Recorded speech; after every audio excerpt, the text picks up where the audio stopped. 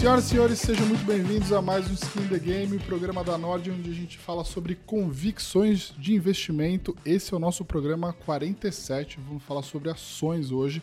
Estou aqui com o Octavio Magalhães, que ele é sócio fundador da Guepardo, uma gestora com mais de 22 anos de existência. Vai completar agora 23, é isso? É, em maio 23. A história do Octavio é muito legal.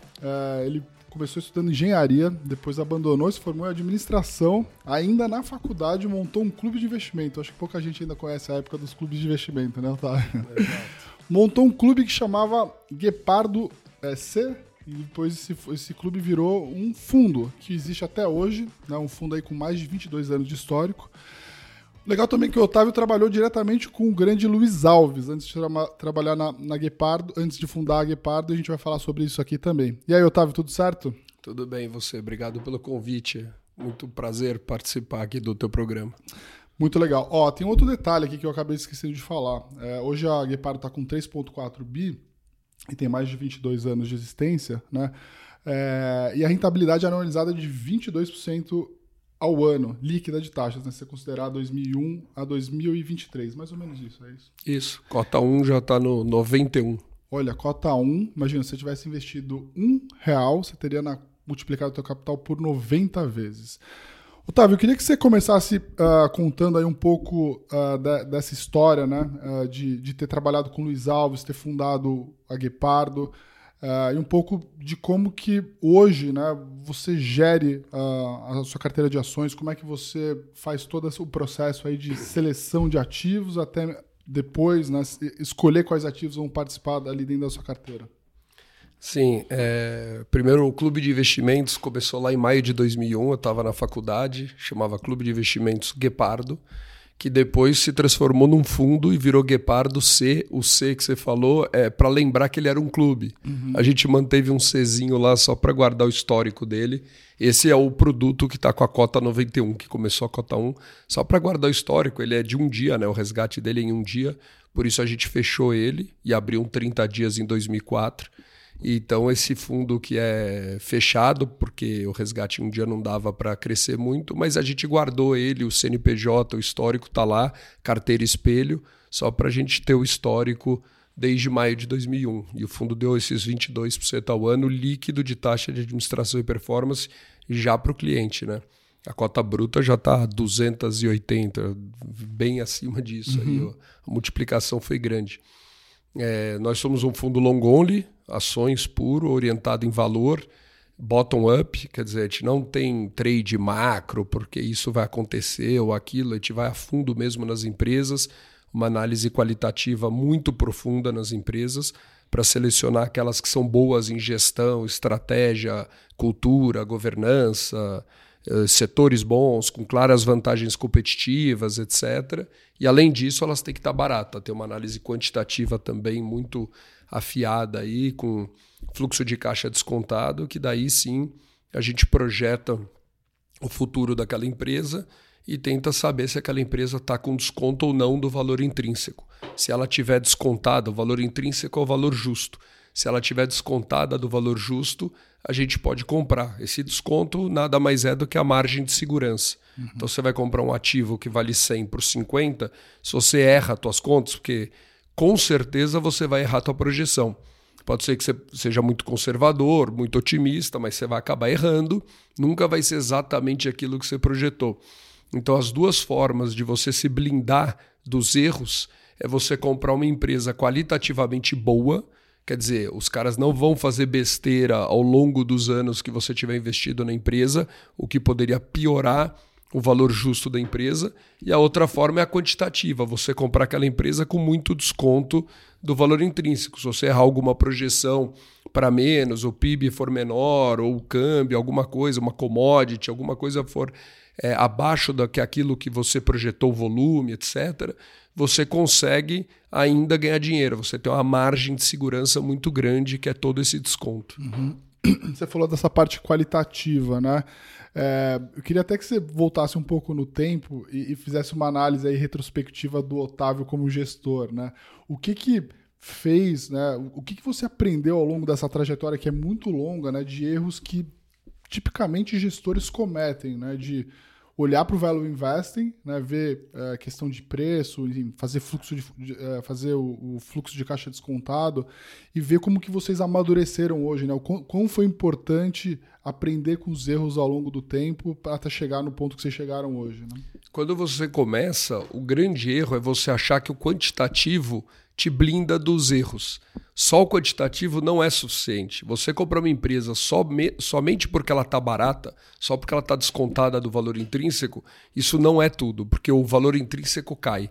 Se o management é ruim, se eles alocam o capital de maneira errada, se a governança é ruim, se eles vão te roubar, se o setor é ruim, se a competição é grande, se eles não são os líderes, se eles não têm uma estratégia clara e definida e bem executada, uma gestão de primeira, uma cultura forte, se eles não têm tudo isso dentro da empresa, aquele valor justo, aquele valor intrínseco é que vai cair e não o preço da ação que vai subir para encontrar o valor justo.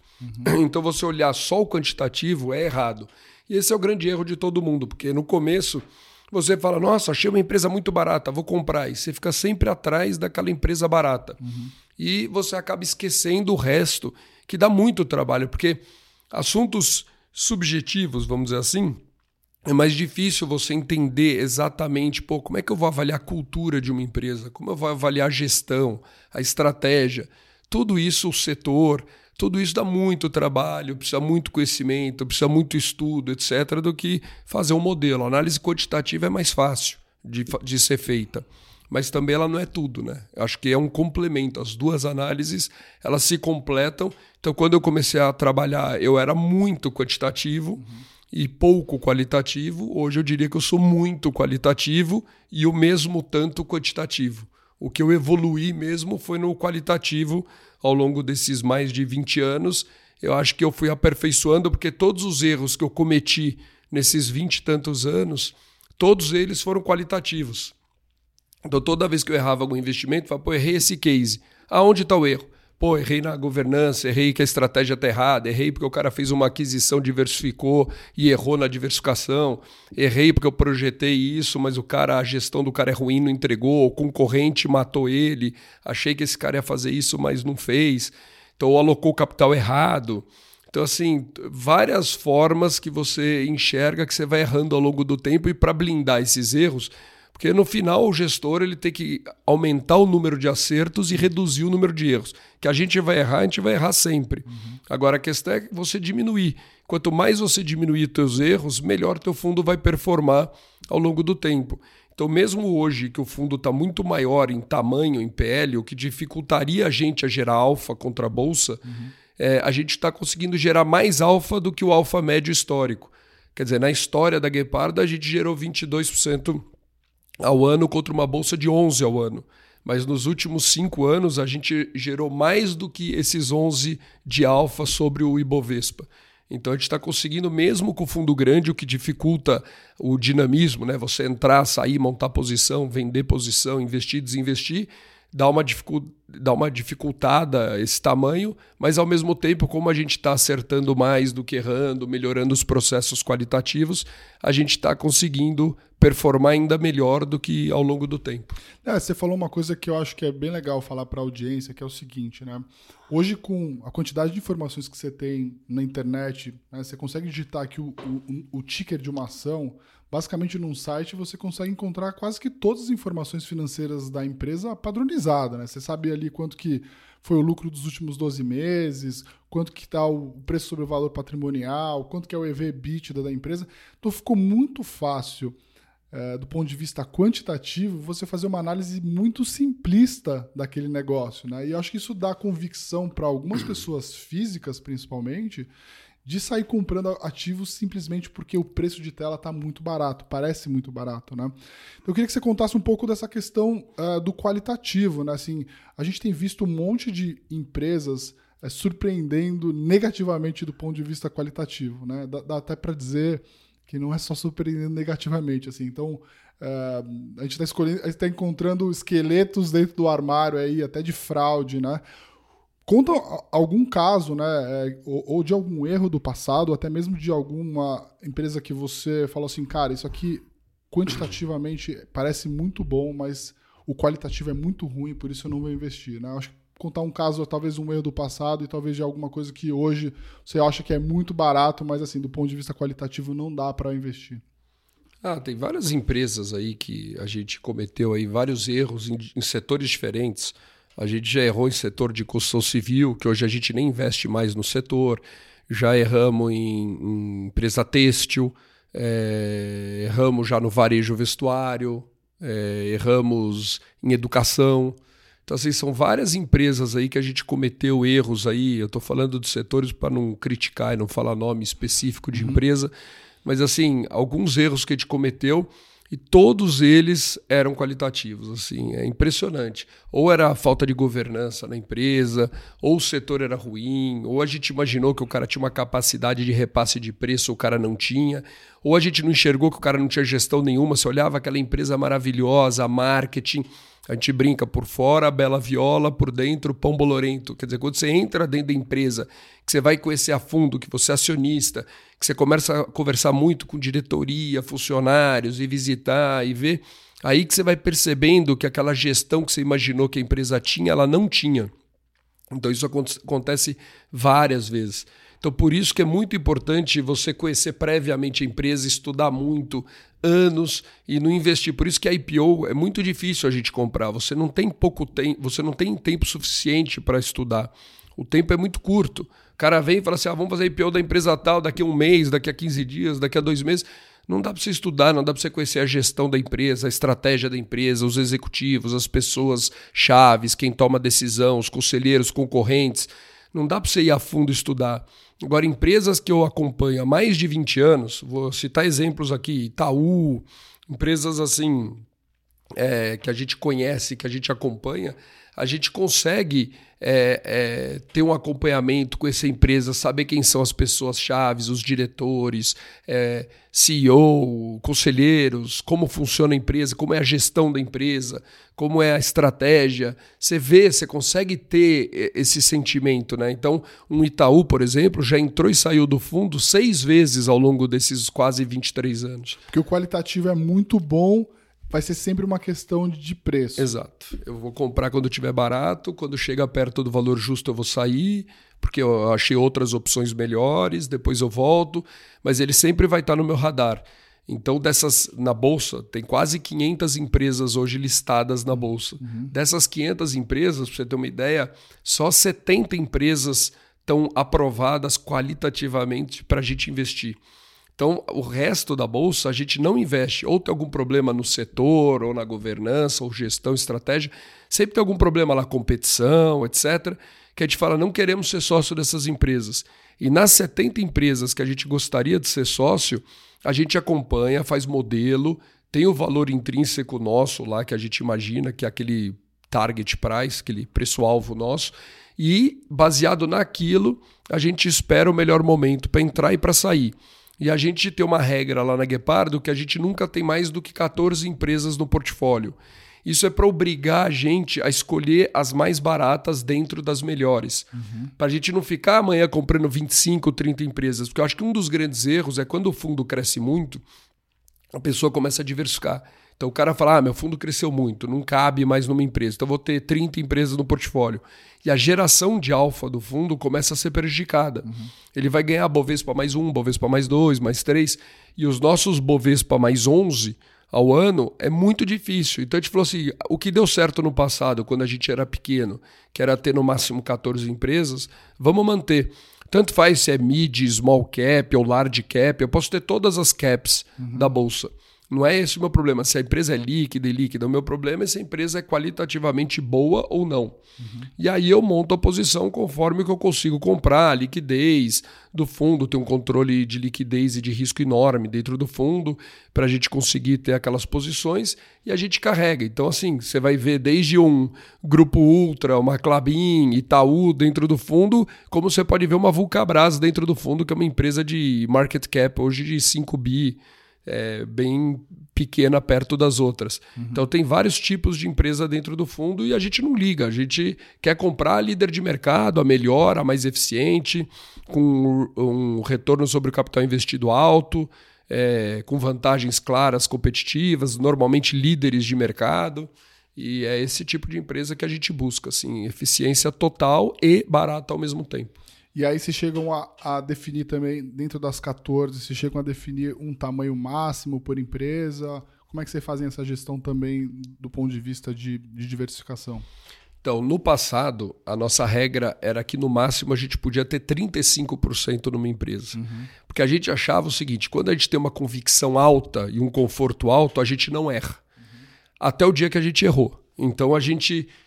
Qual que era a empresa? A que erramos foi a Brasil Foods. Então, assim, a gente no passado nunca tinha errado, só errava pequenininha. Então, erro de 2% do fundo, 5% do fundo, então não afetava. E as empresas que a gente concentrava 20, 25, 30 do fundo, a gente nunca errava. O que aconteceu? Chegou lá, o fundo foi super bem até 2013, os primeiros 13 anos da Guepardo fenomenais, nenhum erro grande, até o dia que a gente errou uma posição grande, que era a maior do fundo, que era a Brasil Foods. Esse erro custou caro para a gente ficou durante 4, 5 anos com track record ruim, etc. O fundo amassado, apanhando. E aí, o que a gente aprendeu com esse erro? A gente reduziu a exposição máxima para 25 do fundo.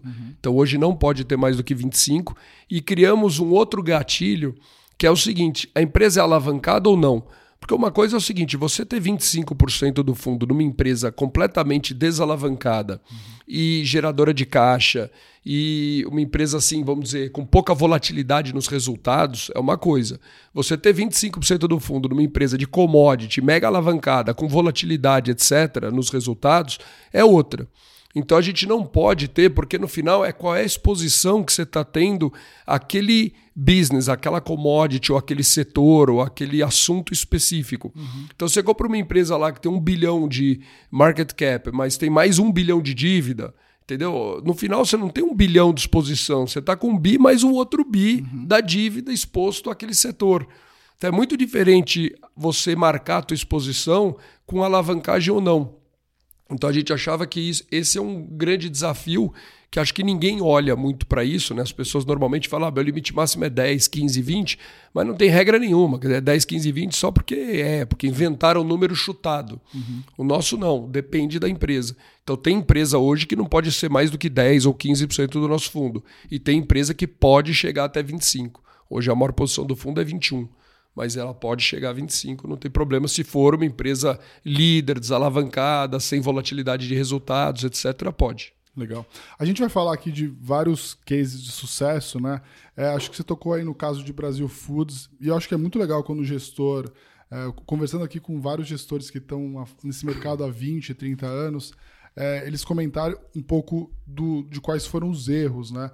E acho que Brasil Foods a gente podia falar um pouco assim, qual que foi o grande erro de Brasil Foods, né, na avaliação lá naquele momento? O que você acha? Foi mais o quantitativo? Você fala que a maioria dos erros foram os qualitativos, né? Qual foi o grande erro qualitativo de Brasil Foods naquela época? Lá foram infinitos erros, né? A gente errou muito lá. Então a gente errou, vou te falar assim, desde achar que eles iam com a fusão Sadi e Perdigão criar uma nova Ambev, que a gente falava, essa é a fusão, é a Antártica com a Brahma, vai virar uma nova Ambev, do mesmo jeito que na Ambev a margem EBITDA foi lá de 20, 15 para 40 e tanto. A gente falou, agora é a hora. A margem vai de 10, 13, 12, vai para 20 e tanto, e os caras vão dominar o setor, tem uma margem EBITDA altíssima, o ROI que vai explodir, a empresa vai dominar o mercado, vai ter pouco concorrente. Então, assim, acho que a gente fez um pouco de pouco caso de como seria o concorrente, que poderiam criar uma seara, como era a gestão, como era a estratégia da empresa. Quer dizer, a empresa se perdeu completamente, né? Quando era a competição Sadia com o Perdigão, as duas empresas separadas tinham uma estratégia bem clara, definida e uma gestão eficiente. Quando fundiu as empresas, o negócio se perdeu completamente. E a gente demorou para identificar isso. E que eles tinham se perdido, e demorou para identificar que a Seara criou uma marca e uma qualidade muito grande. A qualidade da Seara era muito inferior à Perdigão e à Sadia. E eles conseguiram, contratando pessoas que foram sendo demitidas da Sadia, eles contrataram um time excepcional e conseguiram melhorar muito a qualidade da Seara. E fechar muito aquele gap de preço que tinha de Seara versus Sadia e Perdigão. E ganharam volume, ganharam mercado, ganharam market share, cresceram muito, foram super eficientes, tiveram uma boa estratégia, uma boa execução da estratégia, gestão, cultura, fizeram um trabalho muito bem feito lá. E na BR Foods um trabalho muito mal feito ao longo de tempo, foram trocando management, aí trocou outro, e não dava certo, ia trocando, ia se perdendo. Então aquele conhecimento técnico só se perdeu. Sim. Toda aquela cultura, aquele conhecimento que foi construído ao longo de muitas décadas, tanto a Sadia o dela e a Perdigão dela, após a fusão se perdeu completamente. E a gente demorou para reconhecer isso, para você ver como é importante o qualitativo. E como uma empresa que parece ser um negócio indestrutível, você fala, é o negócio. Sim. Eu não sei, as pessoas aqui não sei se conheceram o que era Sadia e Perdigão, duas empresas muito tops até a fusão. Era uma coisa assim fenomenal, assim, que a gente adorava. Assim, tinha muito dinheiro na Sadia lá atrás, era um investimento aprovado na Guepardo, que a gente conseguiu ganhar muito dinheiro dos anos, na primeira década aí dos anos 2000. Então, assim, foi uma pena, assim, e era um investimento grande, então custou caro. Esse investimento, vocês, depois que fizeram a primeira vez, quanto vocês mantiveram, assim, por quanto tempo ele ficou na carteira e quando que foi o dia que vocês falaram, puta, a gente errou? Ele ficou na carteira, salvo engano, por quase 10 anos, acho, 9, 10 anos na carteira. A gente no começo ganhou muito dinheiro, né? Porque no começo eles foram ajudados, ainda teve um ciclo a favor, demorou para a Seara construir um concorrente à altura, melhorar a qualidade. Então, tudo demorou para acontecer. Então, nos primeiros 5 anos do investimento, foi muito bom. A gente ganhou muito dinheiro, a ação subiu muito, foi assim, maravilhoso. De 2010 até 2015, foi muito bom. A pena foi a gente ter devolvido, né? Não é nem que a gente saiu com prejuízo, tá? A gente não saiu com prejuízo desse investimento. Mas quando a gente fala que é um investimento ruim, é quando ele prejudica o fundo, a rentabilidade do fundo. Quer dizer, a TIR do investimento foi pior do que a TIR do nosso fundo. Então, isso que acabou prejudicando muito a Brasil Foods. E os clientes que entraram na Guepardo em 2013, 14, 15, esses são os investidores que perderam no case, né? Quem entrou lá atrás acabou ganhando dinheiro porque a ação subiu demais no começo. Mas a gente devolveu tudo, né? De 2015 até 2018, 2019, a gente devolveu tudo e aí a gente, ou quase tudo, não tudo, mas a gente desinvestiu e depois que a gente desinvestiu, a ação ainda caiu mais 70%. Caramba. Que ainda foi um bom desinvestimento. Uma das coisas que eu acho legal é o seguinte, todos os desinvestimentos que a gente fez na Guepardo com prejuízo, ou porque a gente não gostou, ou porque a gente reconheceu um erro, todos eles, depois que a gente desinvestiu, a empresa caiu demais, assim, ou 90%, ou 80%, ou 70%, ou entrou em RJ, ou teve algum problema, ou tomou uma subscrição lá embaixo. Alguma coisa aconteceu. E às vezes depois de 5 anos, 3 anos, 7 anos da gente ter saído da empresa. Então, assim, são várias empresas que a gente desistiu qualitativamente. A gente falou, essa empresa está bloqueada, erramos. A gente não imaginava que a gestão era assim e era ruim, ou a estratégia, ou a governança, etc. A gente saiu fora e depois viu que a gente realmente estava certíssimo e o negócio foi péssimo. Assim, o futuro da empresa foi muito ruim. Então é impressionante isso, assim, que você vê que realmente tem que sair. Quando você não gosta qualitativamente, você tem que sair, que aquele negócio pode destruir. E não é por causa do prejuízo. Porque às vezes você fala, mas está barata, não vou sair. Não, sai, porque tem muita coisa barata e boa. Então, assim, você vender uma coisa ruim barata é melhor do que ficar com ela, porque você pode pegar esse mesmo dinheiro e comprar outra coisa muito boa e também com desconto e barato. E assim, é só um gestor profissional para fazer esse pós-mortem, né? Assim, de ver, analisar as decisões depois que você tomou, né? Acho que a pessoa física, na maioria das vezes, tem muita dificuldade de sair de uma posição perdedora, né, para começo de conversa, e depois analisar também, né, em retrospectiva, um investimento e um desinvestimento, se aquele foi bom, foi bem feito e foi bem feito na hora certa, né? É difícil. Eu só queria entrar num detalhe aqui que eu acho que pode ser legal a gente falar, que é essa questão do qualitativo de novo, né? Como que vocês chegam à conclusão lá no comitê de vocês de, por exemplo, se você falar assim, cara, isso aqui para mim qualitativamente é bom, mas aí chegar para um outro analista, dado que você tem uma equipe aí de mais de além de você, mais 13 pessoas na Guepardo, né? Como você chegou à conclusão nesse comitê qualitativo de, assim, essa empresa vai entrar ou não vai? E quem que, na dúvida, vai falar que, não, essa daqui vai entrar? Você tem um voto de Minerva lá, se ficar na bola dividida? Interessante isso. A gente montou um comitê na Guepardo, são 2 comitês, tem um quantitativo e um qualitativo. A empresa, primeiro, ela passa no comitê qualitativo. Então, são vários questionários e com perguntas que são eliminatórias, dependendo da resposta. Então, tem um questionário que avalia o setor, tem um questionário que avalia a estratégia, a gestão, a governança, a cultura. Então, assim, liderança, são vários questionários que o analista vai respondendo perguntas e, dependendo da resposta, já elimina a empresa. Se a empresa passa em tudo, ela vai para votação para o comitê. Quando ela chega no comitê para votação, como funciona? A gente, baseado naquele livro lá, Outliers, das 10 mil horas, a gente falou assim, quem tem mais de 10 mil horas de experiência analisando empresa, vota com voto pleno. Quem tem menos, analista, recém-formado, o cara está lá há 3 anos trabalhando no mercado financeiro, ele vota com o peso dele. Então, se ele tem 5 mil horas, o voto dele vai valer meio voto, 2.500 horas, 1/4 de voto, e ele vota. Todo mundo vota e aprova ou não. E aí a gente vai ver se aquela empresa passou, dependendo da votação, se ela foi aprovada. Eu tenho poder de veto. Eu consigo simplesmente vetar. Eu não consigo incluir nada. Eu não tenho poder de falar, vamos investir nessa empresa. Todo mundo é contra e eu vou lá e empurro uma empresa goela abaixo. Eu não consigo. Agora, vetar, eu consigo. Depois disso, ela vai para o comitê quantitativo. No quantitativo é para saber se está barata ou cara a empresa. Então a gente vai, bate o modelo. O analista está muito otimista. Muda aqui tuas premissas, estão muito exageradas ou muito pessimista. Aumenta aqui um pouquinho. Uma empresa que vai abrir loja, está abrindo pouca loja, ela vai abrir mais. Ou está abrindo muita, abre menos, etc. Chegamos à conclusão que aquele é o modelo do cara, aquele vai ser o target que a gente vai seguir. Se a empresa tiver um desconto muito grande, o que a gente faz? A gente pega essas 70 empresas, divide elas em 3 tercis, então 3 terços. Então, assim, o primeiro terço são aquelas empresas investíveis que a gente quer comprar.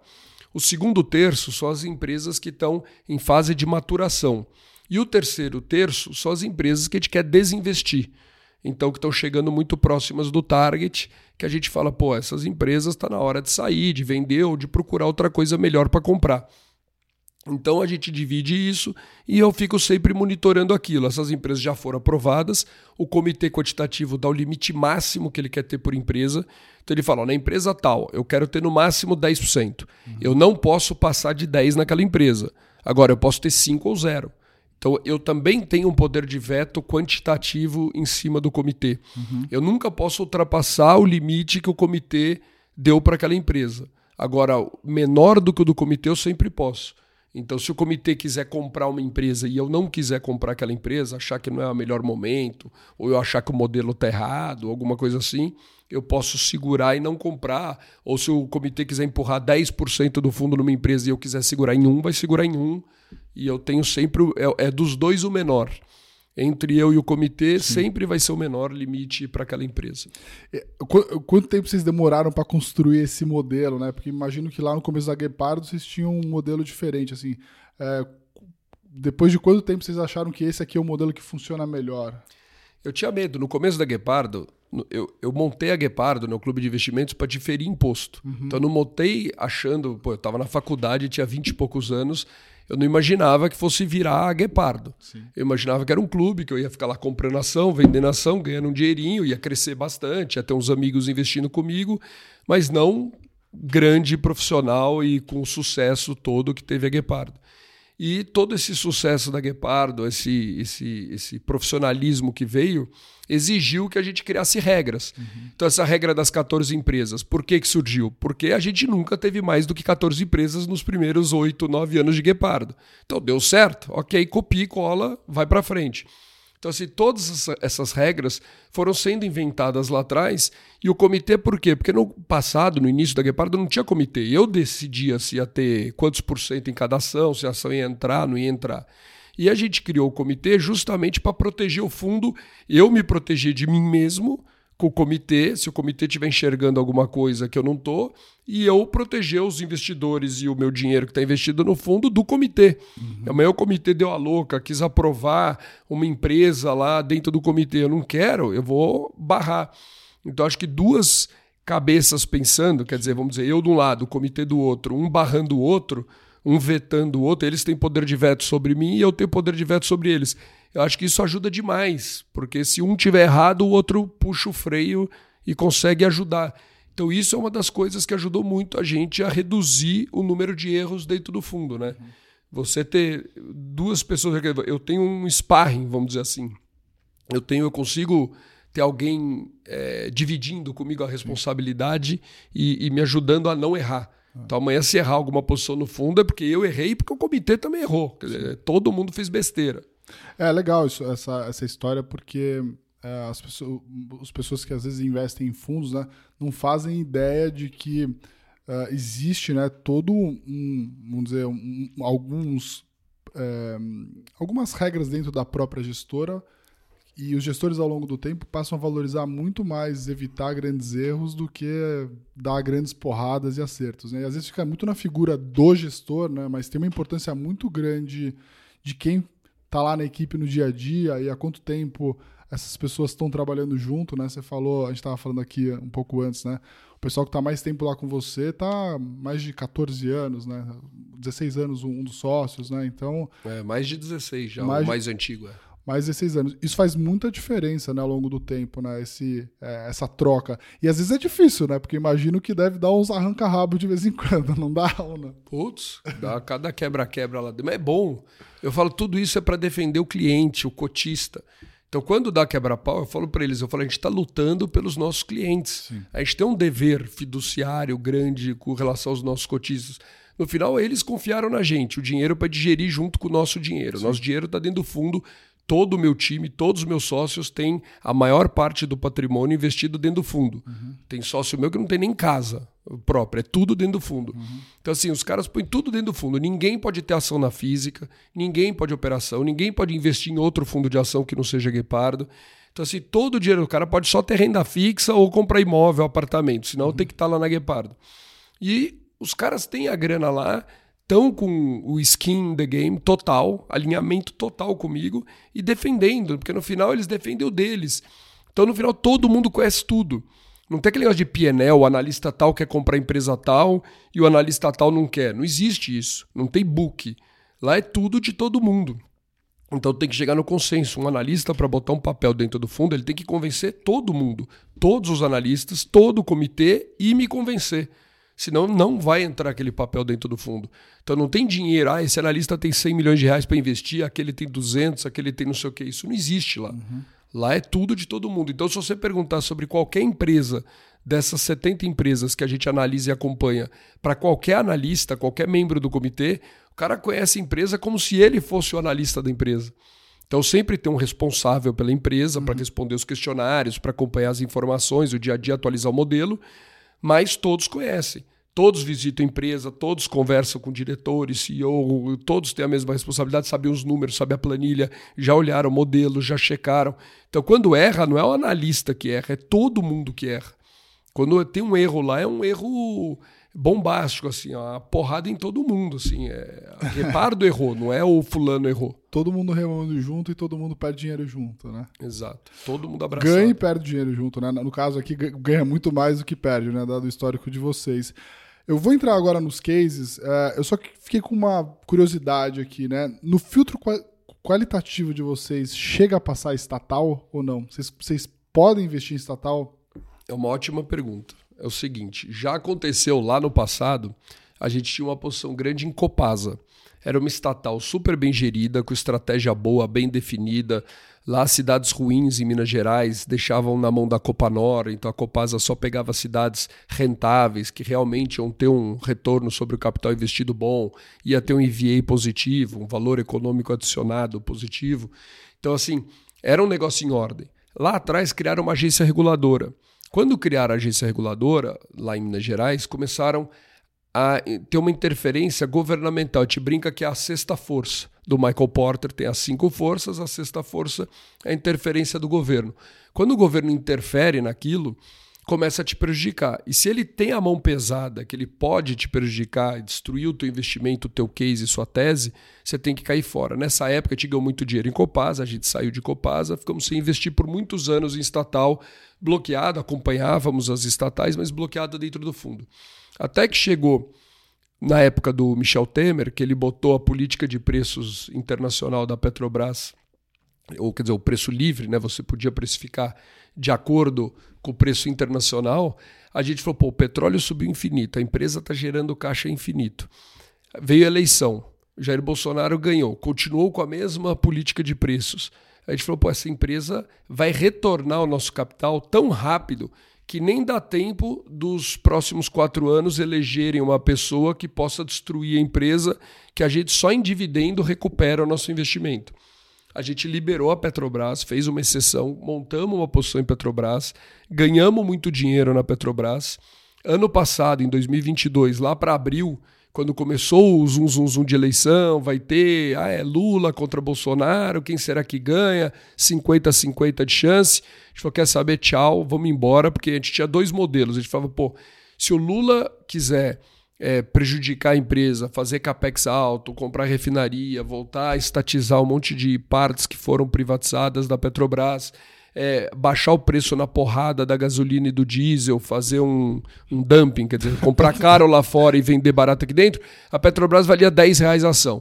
Se tudo desse certo, continuasse com a política de preços livre, etc., valia R$65 a ação. Então a gente falou, a ação pode valer 10 ou 65, é muito binário o negócio. Aí vira um jogo, não vira um investimento. Aí vira uma aposta. Quem vai ganhar a eleição? E o cara que ganhar vai fazer o quê com a estratégia da Petrobras? Qual vai ser a nova política de preço? Como é que vai fazer o capex? Vai pagar dividendo ou não vai pagar dividendo? Virou uma nuvem, assim, que você não conseguia. Você estava no meio de um nevoeiro e você não conseguia enxergar o horizonte, né? Não tinha a luz no fim do túnel. A gente falou, então, sai da Petrobras, vamos cair fora e bloqueia novamente. Hoje a Petrobras é bloqueada porque a gente não tem ideia. Até agora está indo bem, o bumbo está tocando bem. Quer dizer, o petróleo continua alto, o preço da gasolina e do diesel continua alto, a empresa continua ganhando muito dinheiro, continua pagando dividendo, tudo certo. Então, está entregando. Agora, a gente não tem o conforto de carregar uma Petrobras com esse atual governo e com o discurso atual socialista do governo. Assim, a gente não tem, a gente não consegue carregar. Então hoje ela é bloqueada, todas as estatais voltaram a ser bloqueadas. Nada impede de amanhã mudar governo, etc., a gente voltar a poder investir em estatal. Hoje, bloqueada. Boa, legal. Vamos falar aqui dos cases. Vocês aí tiveram um resultado muito bom aí nos últimos, nos últimos 22 anos, dá para dizer, né? Mas principalmente aí nos últimos tempos, acertando bastante aí em alguns cases. E hoje as maiores posições do fundo são Vulcabras, Ultra e Klabin, né?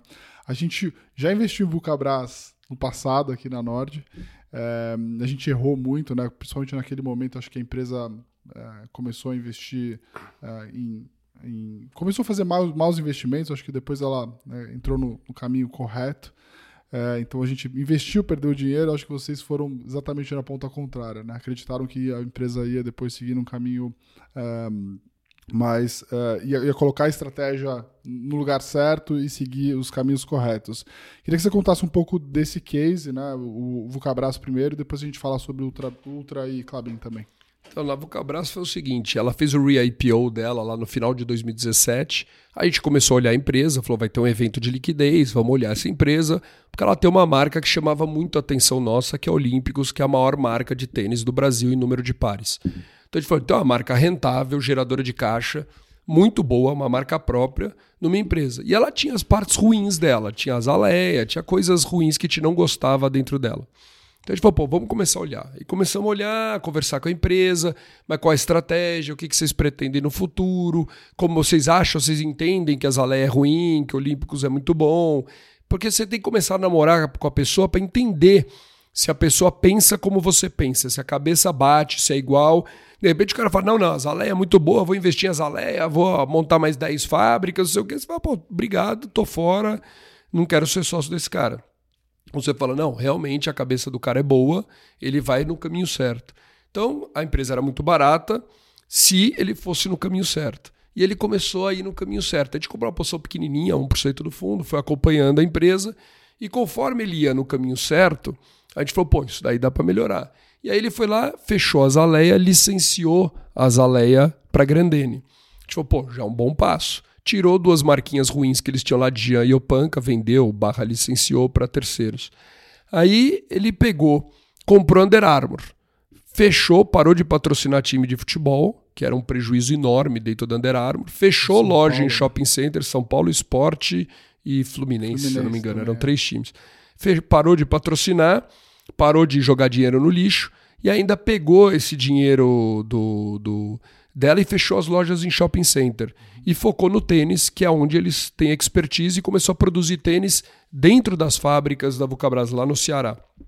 E a fábrica da Zaleia, na Bahia, ele mandou os tênis da Olímpicos para produzir dentro da fábrica, aproveitou, quer dizer, trocou o pneu com o carro andando, tirou a Zaleia, ainda botou Olímpicos no lugar, com os mesmos funcionários, foi trocando os equipamentos e conseguiu fazer.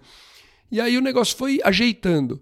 De repente, a Mizuno caiu do céu. A Alpargatas resolveu se desfazer da Mizuno, entregou a Mizuno para eles pelo custo, pelo preço do estoque. Os caras compraram a Mizuno, era uma marca que estava mega judiada, apanhando muito, com o preço lá embaixo, vendendo tênis no mesmo preço da Olímpicos, quer dizer, fazendo frente para Olímpicos, um preço muito barato, e de uma marca que já tinha sido uma marca muito top, já tinha concorrido com os tênis mais tops, etc.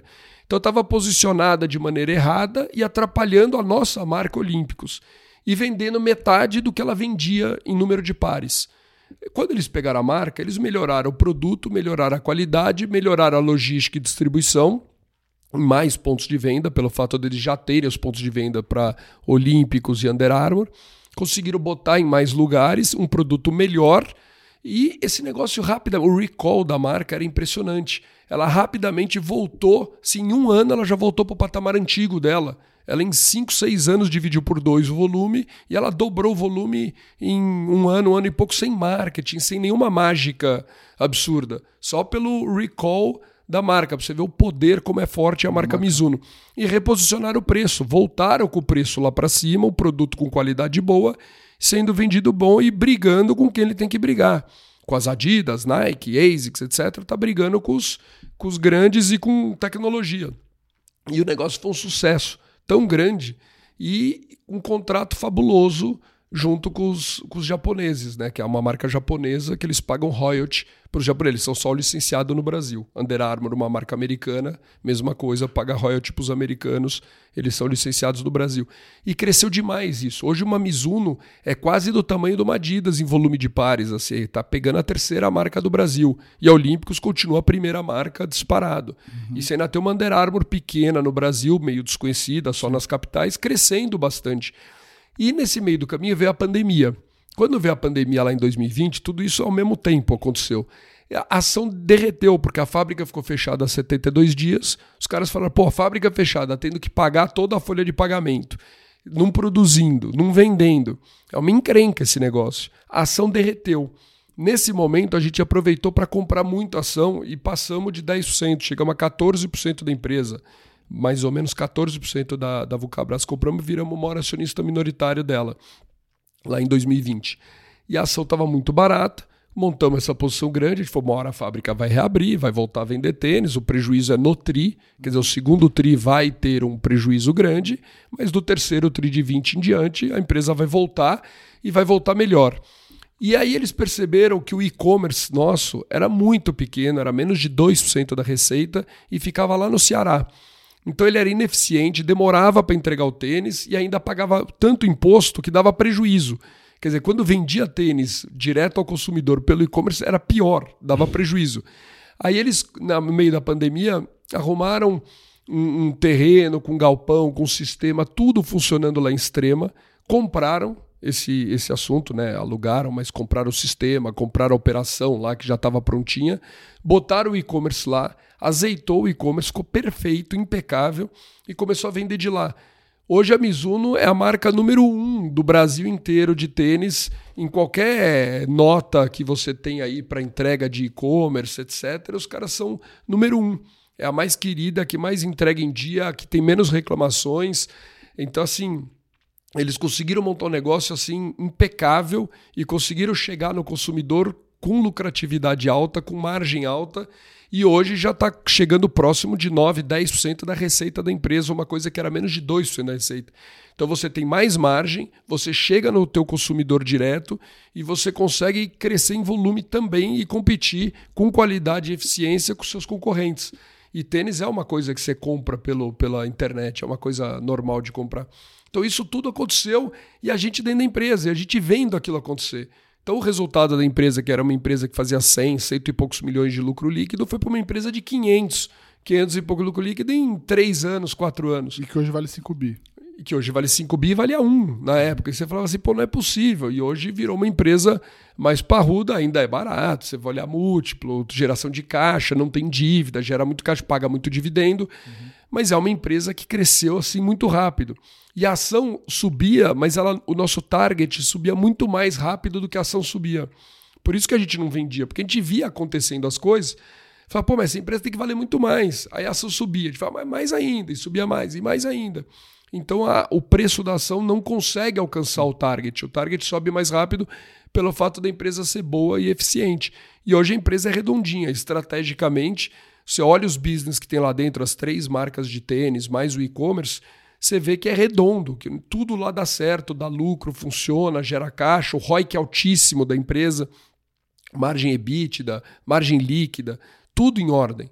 Então, assim, você vê a tecnologia que eles têm, as fábricas que eles têm, a logística. Então, assim, é tudo o estado da arte. Então, é muito legal você ver isso acontecer numa empresa, acompanhar e estar lá dentro. Então, se olhar qualquer empresa de calçados hoje na Bolsa listada, nenhuma tem o retorno sobre capital investido perto do dela. Ela tem o maior.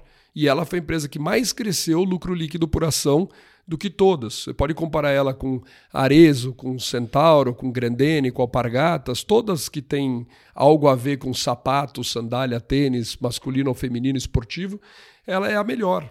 Ela que tem o ROIC maior e a que tem a maior margem líquida e a que mais cresceu lucro por ação nos últimos 5 anos. Então, assim, o cara é fenomenal e líder de mercado. Você falou sobre uma coisa interessante que eu acho que é legal a gente até falar aqui. Você falou, todas as ações da minha carteira têm um target, né? Então, basicamente, todas as ações hoje que estão na carteira da Guepardo, se eventualmente bater aquele valor, vocês já sabem que aquele valor é o valor de saída que vocês deveriam vender a ação. E esse target vocês vão provavelmente revisando a cada tri, quando sai o resultado. Como é que funciona essa dinâmica? A revisão, todo tri tem, obviamente, quando sai resultado, mas a gente revisa ele toda vez que tem notícia. Pode ser revisado diariamente. Tem alguma notícia, põe um imposto, vai tirar o JCP, aprovou a lei, tirou o JCP, derruba o target. Então a gente fica mexendo no target conforme a gente vai vendo as notícias. Pô, subiu o preço do minério de ferro, sobe o target da Vale, caiu, celulose. E assim a gente vai mexendo nos targets, pagou dividendo, cai o target, ficou X, cai. Então assim, é uma coisa dinâmica, né? A empresa é um ser vivo que tem que ser atualizado. Trimestralmente, obviamente, é a maior atualização, né? Porque todo tri você tem uma notícia muito grande que é o balanço. Aí você tem que atualizar os modelos, fazer ele tudo de novo. Então, tem esse assunto do target e o assunto do desinvestimento que você comentou é o seguinte, tem 3 formas da gente vender uma ação. Uma forma é a primeira que a gente comentou no início do programa, que eu falei, a gente errou qualitativamente, tchau. A empresa é ruim, a estratégia, a gestão não é o que eu imaginava, vamos vender aquela ação, vamos cair fora da ação e bloquear aquela empresa. Então a gente vende, mesmo estando barata, vende porque o qualitativo é ruim. Segunda, essa é a pior forma de vender. Segunda forma de vender, a ação bateu o target. Pô, ela subiu, bateu o target, vou vender porque está caro, faz caixa. E a terceira forma é o seguinte, a ação subiu, tem outra coisa mais barata para eu comprar e eu não tenho dinheiro para comprar aquela outra coisa barata, então eu vou vender uma ação menos barata para comprar uma mais barata. Então mesmo sem ela bater o target, às vezes eu vendo ela porque eu tenho que comprar uma outra mais barata. Sim. Então às vezes vamos supor, eu comprei uma empresa por 50, eu não preciso, ela vale 100, eu não preciso esperar ela bater o 100 para vender. No 100 eu vou vender, nem que seja para fazer caixa. Mas se ela bater 90, às vezes eu vendo ela por 90 porque eu arrumei uma outra por 50 ou 60 para comprar. Então eu faço uma troca dentro do portfólio porque eu nunca tenho mais do que 14 empresas. Então como eu limito o portfólio a 14 empresas, eu quero botar uma 15ª que eu achei barata e o qualitativo bom, tem que sair de alguma coisa. Então vende a menos barata. Todo dia você tem um monte de concorrentes das ações da sua própria carteira, né? Eventualmente até... Você comprou uma por 50, ela tá lá 50, né? Não tá nem 90, mas aí apareceu uma dessas queridinhas qualitativas que apareceu muito, muito barata, você pode trocar mesmo não tendo nem ganho dinheiro com aquela ação, né? Isso que é legal de explicar também, que é um pouco o que a gente faz aqui. Tem 2 outros grandes cases hoje da carteira de vocês, que é Ultra e Klabin, né? Se você pudesse falar um pouco do case de Ultra também pra gente. A Ultra foi outra que a empresa teve uma mudança grande, né, estratégica. Olha como é importante qualitativo, né? Lá atrás, a Ultra fez besteira, entrou em farmácia, perdeu dinheiro na farmácia, errou a estratégia mesmo na distribuição de combustível, puxou preço, fez aquela margem bizarra que depois viram que não era sustentável e a ação derreteu.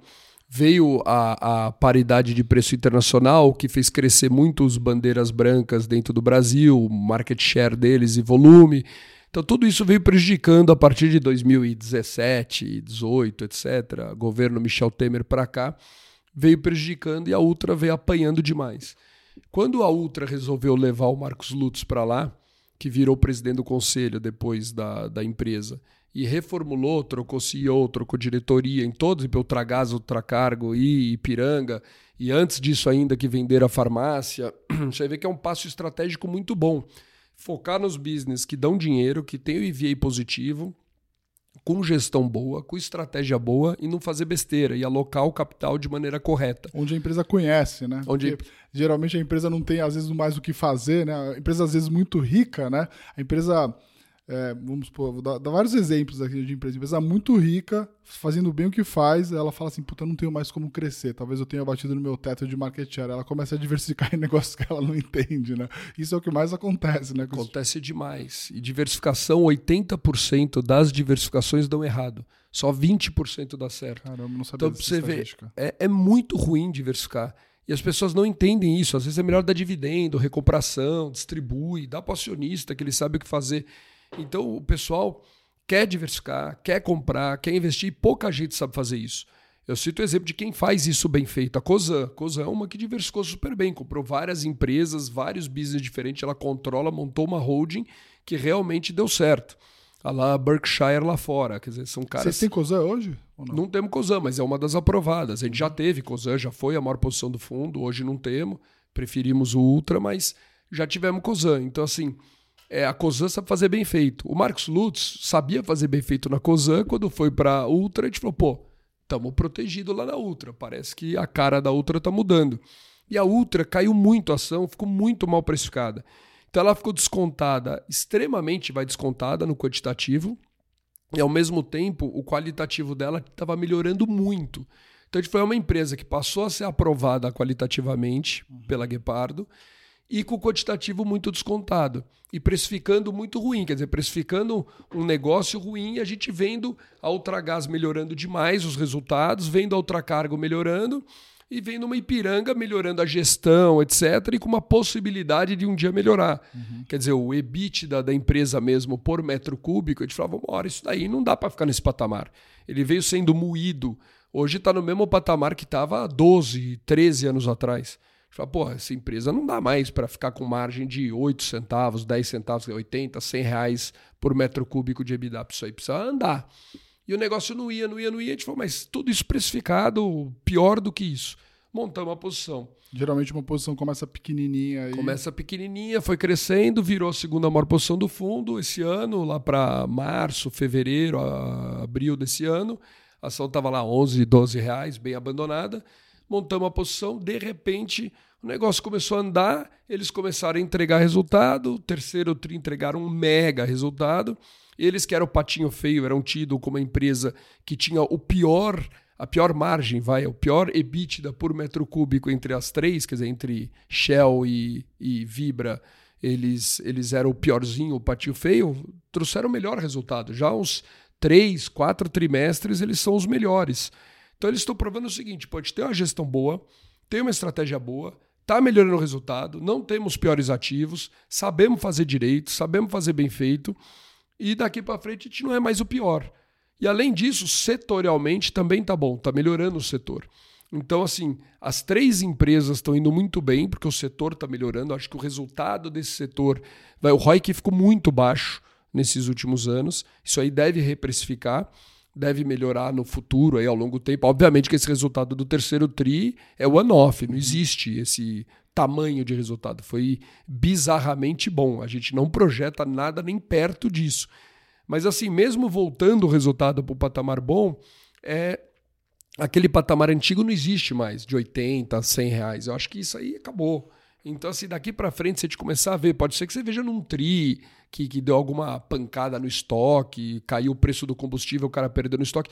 Mas é difícil você ver num ano cheio, completo, um resultado desse. Então, a gente acha que ao longo do tempo vai melhorar o resultado, ultragás e ultracargo voando as duas. Então, assim, e num novo patamar também de rentabilidade, a gente acha que essa empresa tem muito para ganhar daqui para frente. E com management que a gente sabe alocar capital, sabe fazer, sabe diversificar, sabe recomprar ação quando tem que recomprar, sabe comprar e vender business corretamente. Então a gente não tem medo de estar lá numa holding que tem esses business com essas pessoas, com essa qualidade de gente alinhada com skin in the game, que é o que os caras têm lá dentro. O Lutz está lotado de ação na física, os outros diretores executivos, conselheiros. Então, assim, que é o que a gente mais gosta. A gente quer ver os caras alinhados com a gente e querendo ganhar dinheiro junto com a gente. No final, isso é sociedade. Então, essa foi a grande sacada aí. E aí a ação andou, né? Resolveu andar.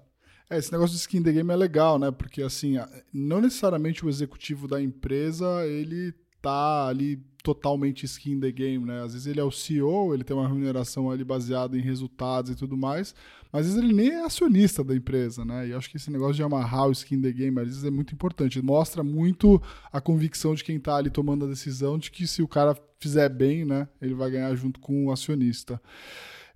A gente tem aí mais 10 minutinhos. Queria falar de Klabin e Itaú, né?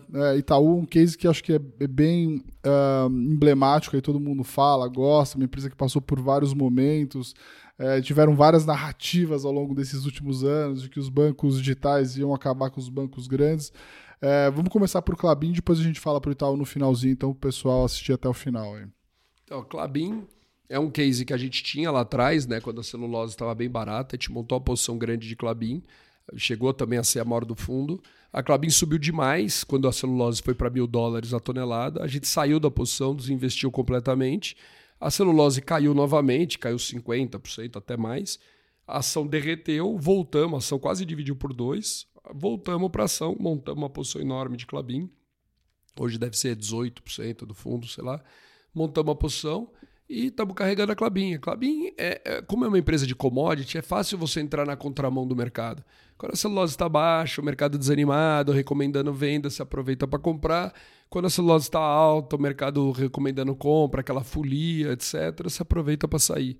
Então, porque a celulose não vai nem ficar lá no $1.000 a tonelada, mas não vai ficar no 500 também e assim por diante. Então, é uma empresa que dá para você fazer esses movimentos na contramão do mercado. E geralmente você compra empresa de commodity mais cara, né? Porque você está no ciclo ruim, né? Você compra lá cara e depois você vê o múltiplo... E vende barato. Exato. Porque o múltiplo comprime muito, né? Exato. Quando explode o EBITDA das empresas, normalmente é quando você tem que vender ela. E quando o EBITDA vira pó, é quando você tem que comprar ela. Legal também essa dinâmica. E a Klabin é mais ou menos isso. Uma empresa top, gestão, estratégia, tudo isso, a parte qualitativa, não preciso nem dizer, né? Líder de mercado em embalagem, empresa papelão, de dono. Empresa de dono e funciona, empresa que dá certo, então a gente gosta muito da empresa. Suzano também é aprovada, as duas são aprovadas, mas preferimos a Klabin, tem menos volatilidade no resultado.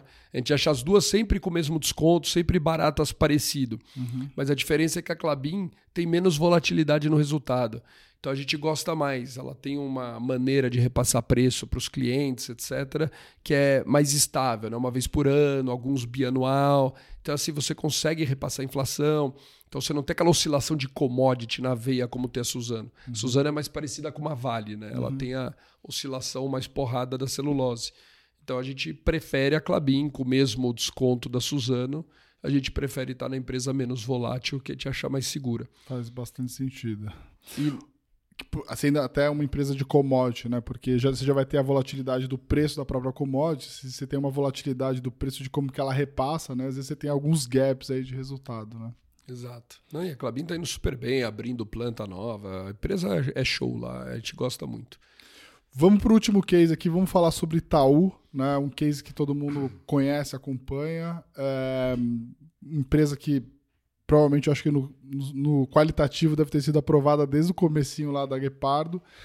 Acho que a grande questão de Itaú é sempre preço, né? Assim, o que você vê hoje em relação a preço? Por que o Itaú é um case que hoje parece, do ponto de vista de preço, atraente para vocês? Não, o Itaú ainda continua, né, em múltiplo muito baixo, né? Se você olhar, ou qualquer múltiplo, price earning, ou preço em relação ao book, qualquer coisa que você olhar, ele ainda está barato, apesar da alta da ação. Mas qualitativamente, a gente gosta muito do Itaú porque ele é o melhor. Eu volto no qualitativo, a importância do qualitativo. Porque muita gente fala, o Bradesco, o Santander, o não sei quem, o Inter é a tecnologia que vai dominar.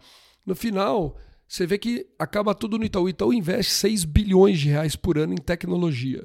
É uma coisa fenomenal. Não tem startup, não tem banco, não tem ninguém investe nada parecido com o Itaú. Então ele é o que tem a melhor tecnologia. Ele é o cara disruptivo, ele é o mais eficiente, ele é o que dá melhor crédito, ele tem o maior market share de cartão de crédito, ele sabe dar crédito, ele tem um IB fenomenal, a asset é fenomenal, a tesouraria é fenomenal, o ROI dele, tudo isso acaba no que o ROI dele é o melhor, é o mais eficiente, assim, e você vê que ele é o primeiro a tomar, que estrategicamente ele é o primeiro a tomar as atitudes melhores, porque quando ele viu a ameaça da XP, por exemplo, contra ele foi lá e já fez o rende e tomou XP. Aí ele viu que ele conseguia, com tecnologia, montar aplicativo, montar distribuição, montar não sei o quê. Pô, então beleza, vou sair da XP, ganhei dinheiro, fiz o rende, peguei a porrada da XP, sai da XP, volta. Então ele consegue se proteger quando tem que proteger, montar a tecnologia que ele precisa e ele não para no tempo. Diferente dos outros bancos grandes, se você pegar os outros 3, 4, 5 bancos grandões aí que tem, você vê que os caras são mais morosos, assim, estão mais parados no tempo, não investiram, não tem tecnologia, e com isso o ROI vai comendo.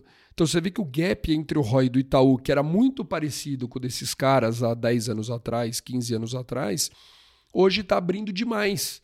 Então os caras estão ficando muito para trás do Itaú. O Itaú está com uma eficiência tremenda em digitalizar o banco, em oferecer produtos, em aplicativo, em tecnologia, em fechar agência, em número de funcionários por transação, tudo do Itaú é melhor. Então você vê que o Itaú, em dar crédito, etc. Então ele vai abrindo esse gap versus os concorrentes muito grande. Sempre vem ameaça, o digital vai ameaçar, alguém vai ameaçar. A gente gosta muito do Itaú, carrega ele mesmo pagando um pouquinho mais caro nele do que nos outros, porque no final isso tudo compensa. É aquele barato que sai caro, né, comprar os outros. Então a gente fala assim, vamos estar no Itaú. É óbvio que tem outros aprovados, a XP é aprovada, o BTG é aprovado, a gente pode investir neles. Mas o BTG a gente acha a valuation esticada. Então, assim, apesar da gente achar o BTG fenomenal, tudo isso que eu estou falando do Itaú copia para o BTG, mas no BTG você vê que ele já é esticado, assim, já tem uma valuation mais bem precificada. O Itaú menos bem precificado. E também tem a XP, que tem um modelo de negócio único, que a gente gosta do modelo, a gente também aprova. Agora o resto, nem aprovado é. A gente não pode nem investir, não se provaram ainda que deu certo com eficiência. Ainda não tem eu não tenho uma resposta de saber quem vai dos digitais. Você está falando de Inter e Nubank. O Nubank eu acho assim, que foi para o caminho bom. Assim, parece que é um negócio que não sei quanto vai ser o tamanho dele, não sei na parte de créditos, da crédito. Parece que achou um caminho, ele encontrou um caminho. Eu tinha muita dúvida se encontrar ou não, parece que está encontrando. Mas eu não estou aqui para apostar e para chutar. Eu gosto de pegar coisas que eu tenho convicção e conforto e fazer. Porque no final eu tenho um dever fiduciário muito grande com meus clientes, eu não posso ficar indo atrás de jogo e de aposta. Agora o Nubank me parece ter uma cara boa.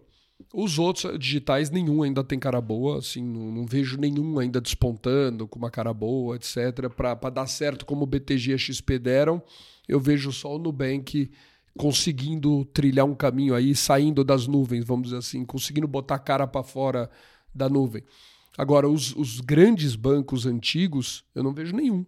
Para mim, está tudo descendo e tomando o caminho inverso. Sim, Bradesco, Santander e Banco do Brasil, então hoje... E Safra e Caixa Econômica, porque tem dois que não tem capital aberto, sim, mas são dois bancões. Você vê que, assim, é o inverso. Então, é difícil quando você vê esse tipo de estratégia, gestão, Você confunde muito, né? Tanto gestão como estratégia, né? No final, você vê que a estratégia não atualizou, né? Não veio para os dias atuais e a gestão ficou ultrapassada e vice-versa. Então, no final, você acaba perdendo esses caras. O ROI vai caindo devagarzinho, vai morrendo, vira uma coisa lenta, mas que você não quer, tá? A ação é para você estar num negócio que renova, que cresce, que entrega. E o Itaú hoje, mesmo com o excesso de capital que ele tem, ele podia distribuir dividendo e melhorar a estrutura de capital. Ele está fazendo um ROI altíssimo, de 20 tralalá, com excesso de capital. Se ele tivesse com a estrutura de capital mais bem organizada, esse é um dos, vamos dizer, eu diria, o único defeito do Itaú hoje é ter mais capital. Quer dizer, por que não trabalha com eficiência total, trabalha com folga de capital para piorar o ROI? Pô, dá um dividendozão aí, melhora esse ROI. Esse ROI dava para estar em 25 ou 26. Pra você ver o tamanho da diferença dele pro resto. Quer dizer, ele mesmo com excesso de capital ainda está conseguindo ter um ROI tão alto assim. E era para estar maior ainda. Só não está maior porque eles estão segurando dinheiro lá dentro. Tinha que distribuir. Ou cresce ou distribui o dividendo, que não pode ficar na situação atual com sobra de dinheiro e o dinheiro lá parado. Né? Sim. E como é que você imagina que o ciclo, esse ciclo talvez um pouco melhor aí de taxa de juros mais baixa, pode afetar o setor ou Itaú especificamente, né?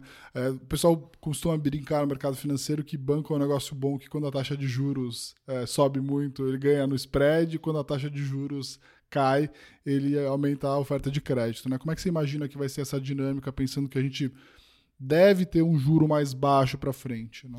O ROI dele, você tem que sempre pensar contra o custo de capital. Você nunca pode pensar como valor absoluto. O ROI dele é 23, o ROI dele é 22 ou 21. Você tem que pensar contra o custo de capital. Então, você olha sempre para um CDI, o CDI está alto, o ROI dele vai subir. O CDI cai, o ROI dele vai cair. Ele sempre tem uma margem em cima do CDI.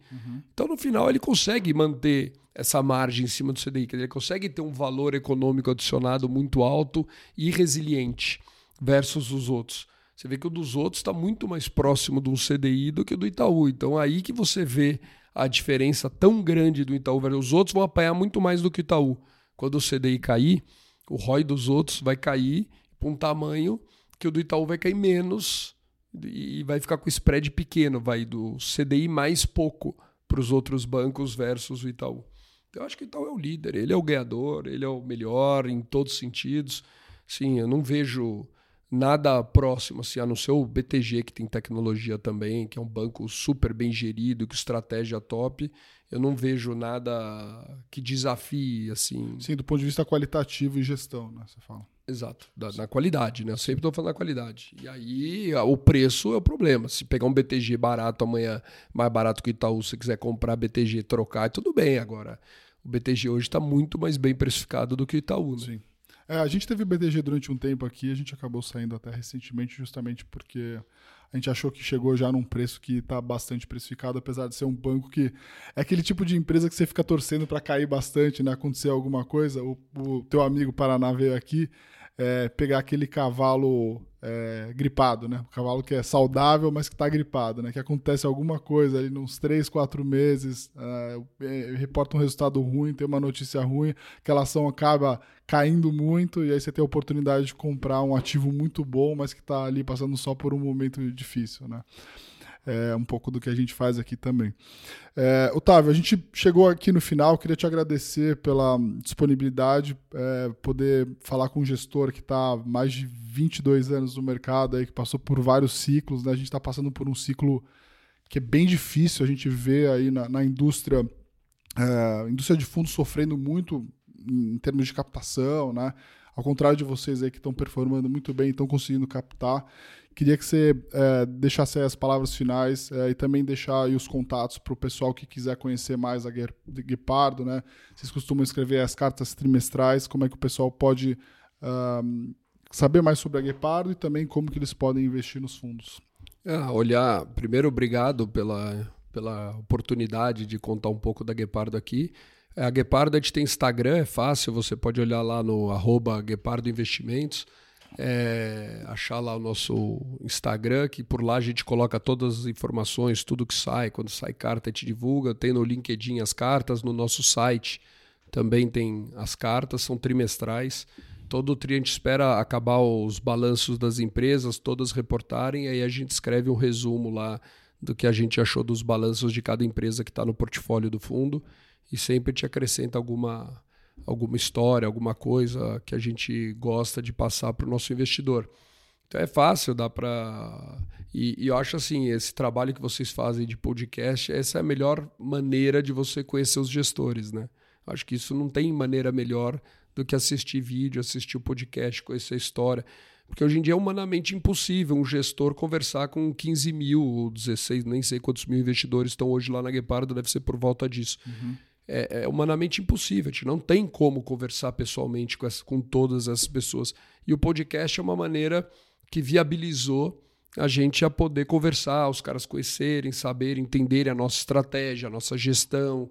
Tudo que eu gosto numa empresa, a pessoa precisa entender num fundo, num gestor, num comitê de um fundo, como funciona, naqueles sócios, se os caras têm mesmo uma gestão correta que você acredita, uma estratégia, que você acredita, filosofia de investimentos, que você acredita. Acho tudo isso muito importante.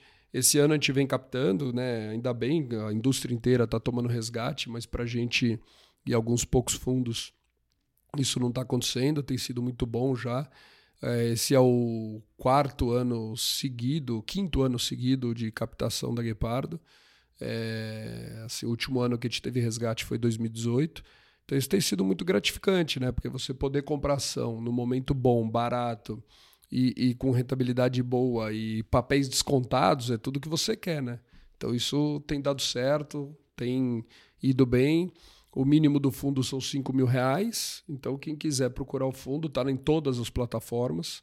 Fundo, então é fácil entrar. E o cara de curto prazo, que precisa daquele dinheiro para usar, não entra no fundo, não é o lugar. Lá é renda variável. O fundo cai, o fundo sobe, cai na pandemia, caiu 50% ou 43% em 30 dias.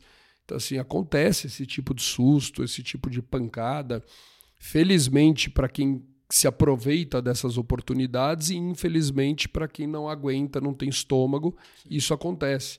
Então eu falo, o cara que não vai investir no longo prazo, não tem um dinheiro sobrando para salvar aquele dinheiro, que não vai usar nunca, não vai trocar de casa, de carro, de apartamento, reformar, não vai precisar para o hospital, aquilo, tudo bem, o cara é superavitário, tudo bem investir lá, deixar no longo prazo. Agora, o cara que vai usar o dinheiro... passa longe de fundo de ações, passe longe de fundo de renda variável. Isso oscila muito. Ele sobe e cai muito. Sobe 10% no mês, cai 10% no mês seguinte. Isso aí não dá para saber, é impossível. Nem a gente que está na gestão sabe o que vai acontecer. Todo mundo pergunta quais são suas perspectivas para o ano que vem. Eu não tenho a menor ideia se o fundo vai cair 20% ou vai subir 40% ano que vem. Não faço a menor ideia.